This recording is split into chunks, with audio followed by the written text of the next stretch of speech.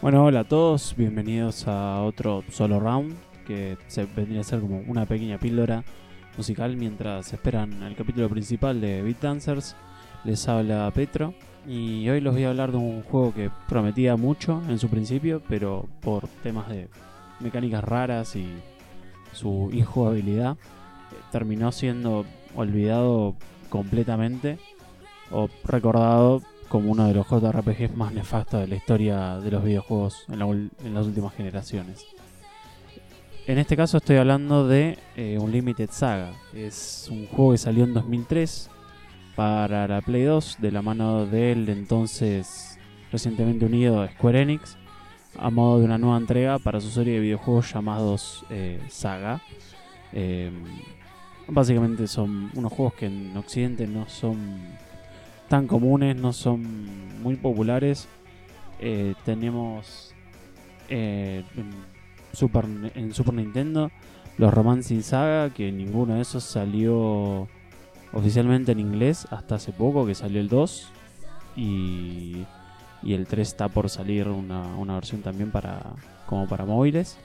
Y del 1 sacaron una remake en Play 2, pero pasó sin pena ni gloria. Después en Play 1 tuvimos Saga Frontier 1 y 2, que como pasó con Xenogears en su momento, tuvo muy descuidado la producción con el tema de la plata y tuvieron que rushear un montón de cosas y terminó siendo un producto incompleto.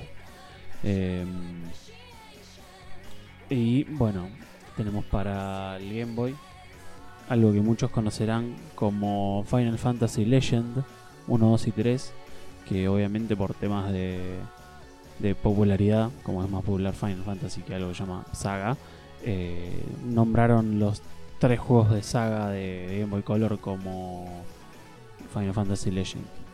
Así que capaz alguno ya lo conoce de ahí. Pero bueno, volviendo a Unlimited Saga, obviamente, bueno, siendo uno de los primeros RPG que lanzaba la fusión entre Square y Enix, y que encima tenía una visual muy muy hermosa por las imágenes que tenían en los teasers y eso, era todo completamente en 2D con modelos muy muy hermosos, donde reinaba todos los colores pastel y retratos muy muy llenos de vida. La expectativa hacia el juego era enorme y mucha gente se abalanzó sin pensarlo dos veces a comprarlo. Estaban muy muy decididos a dedicarle incontables horas, obviamente yo incluido, pero bueno, esa decisión se truncó de inmediato. Antes de seguir, vamos a poner un par de temas para que se den cuenta de la gran calidad musical de este soundtrack. Empezamos con The Seven Travelers, que es el tema que suena en el menú del juego, y luego pasamos por Enigmatic Scheme, y finalmente por el primer tema de batalla del juego llamado, casualidad, Battle Team 1. Así que dale play.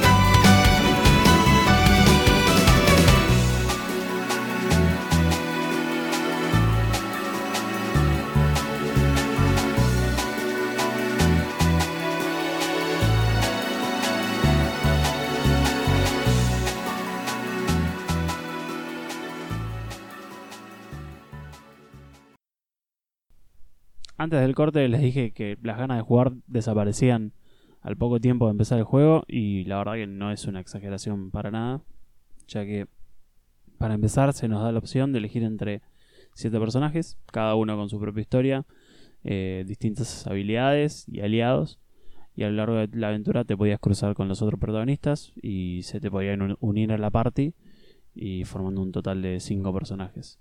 Esto en principio suena bien, ibas recorriendo ciudades, eh, yendo a los dungeons, lo normal de los RPG, todo con una visual fantástica, pero lamentablemente esto se rompía a los pocos minutos, a los minutos no, a las pocas horas de jugar al juego, ya que había dos problemas que son claves para juegos de este estilo, que es por un lado el sistema de combate y por otro lado el gameplay fuera de la pelea. Los combates eran demasiado lentos y con mecánicas bastante complejas y obtusas, como por ejemplo todos los personajes podían usar cualquier arma, pero tienen distintas afinidades por algún arma en especial y que eso no lo sabes hasta que lo empezás a probar. Y por otro lado, las skills que aprendes dependen del arma y se les ocurren a los personajes. O sea, literalmente se les ocurren. Como que tienen una lamparita que se les prende y empiezan a tirar una técnica. El tema de la técnica que aprendes es random, completamente random. Y no depende del nivel ni de nada. O sea que dos personajes pueden tener la misma arma, pero un set de skills diferentes. Y uno puede tener, no sé, una skill súper poderosa que no deberías tener a un nivel bajo. Y otro flaco puede ser súper zarpado, pero puede tener skill de mierda. Otra de las cosas que tenía que no subías de nivel normalmente, sino que te subían los stats de forma random, dependiendo de las peleas. Y eso era medio bastante complicado. Eso como que hacía que te tropieces bastante porque tenías que grindear mucho por si querías subir bastante el stat de, no sé, de fuerza o de HP. Era una locura, la verdad. Lo más bizarro de todo era que para acertar el golpe te aparecía una ruleta donde tenías que apretar en el momento justo para que el golpe acierte o haga más o menos daño. Así que no solamente tenías la lentitud de la batalla, sino que también que la suerte estaba en tu contra, porque podías pifiarle y ahí perdías una acción en nada. Respecto al gameplay, no controlas a tu personaje de forma directa, sino que el mapa del mundo y los dungeons los recorrías como si estuvieras en un juego de mesa, moviéndote por casilleros, donde podías activar de forma aleatoria algún efecto y en algún momento podías estar ganando una alta pelea y avanzar los casilleros y de repente pisas un casillero y boom, estás envenenado claramente, o te encontrás con un super enemigo que te hace goma y perdés todo tu progreso. El hecho de que haya tantos factores aleatorios afectando al juego, sumado a que el hermoso arte visual que adornaba al mismo está presente, pero no se encuentra en movimiento, sino que es en su mayor parte estático, es algo que decepcionó a muchos y hizo que Unlimited Saga sea merecedor de muy bajas calificaciones y muy mala fama, la verdad. Afortunadamente hay algo que salva bastante el juego y es la música. Ahora vamos a escuchar 3 temas: Laura's Theme, Space Time Travelers y el tema de batalla especial Battle Team X. Y bueno, a la vuelta voy a hablar del compositor que logra darte la razón para recordar el juego de alguna manera.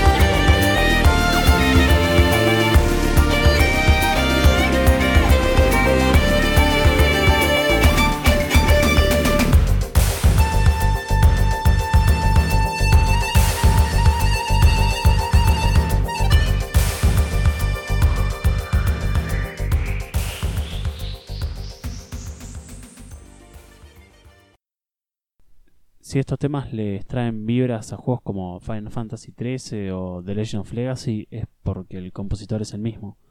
Este hermoso soundtrack está compuesto por Masashi Hamauzu, es su maestro de la música en todo sentido. Nació de una familia de músicos y estuvo muy apasionado desde chico. Hamauzu empezó su carrera en Square en el 96, donde estaban muy sorprendidos por su bagaje musical y su entusiasmo, y le dieron una chance de componer un par de temas para el próximo juego de From Mission llamado Gun Hazard y para Tobal número 1, junto con otros compositores de la mano de Yasunori Mitsuda y Nobuo Uematsu.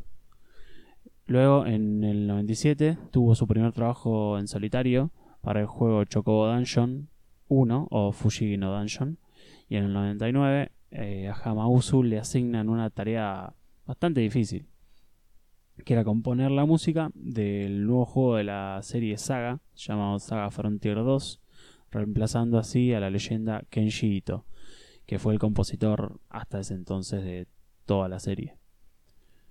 Con eso empezó a ensuciarse un poco las manos y con un poquito de dolor de cabeza, Hamauzu empezó con su obra, teniendo siempre en mente el trabajo de Kenji Ito, pero luego de muchos tropiezos se dio cuenta de que no tenía que estar constantemente pensando en su antecesor, sino que había que enfocarse en su propia impronta y su propio estilo.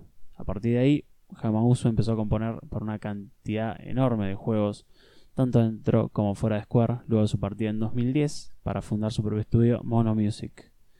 De las obras más conocidas del compositor podemos encontrar, obviamente, Final Fantasy XIII, Final Fantasy X y World of Final Fantasy, Half Minute Hero, Musashi Samurai Legend y el reciente The Alliance Alive, que salió en 2017.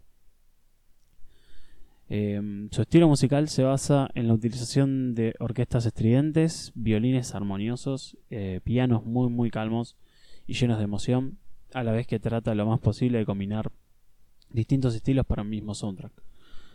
Por ejemplo, en Unlimited Saga se pueden encontrar temas que tienen una vibra de tango, jazz, electrónica, orquesta, entre muchos otros estilos. La verdad que para mí su trabajo en los juegos que compone siempre es un placer para los oídos, y de tanto en tanto me pongo alguno de sus temas más calmos cuando estoy trabajando o simplemente con un momento de relajación.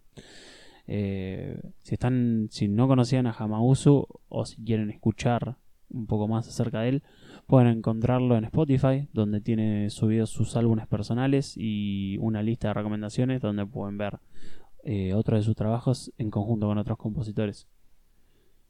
Con esto cerramos el solo round del día de la fecha. Espero que les haya gustado, tanto como a mí me gustó dirigirlo, ya que la verdad que hablar de estas pequeñas historias que rodean a la música es algo muy emocionante, y espero que les haya transmitido la misma emoción que yo siento al contar estas historias. Para cerrar, les digo nuestros medios de contacto donde nos pueden encontrar. Pueden escuchar nuestros programas anteriores en www.beatdancer.tumblr.com,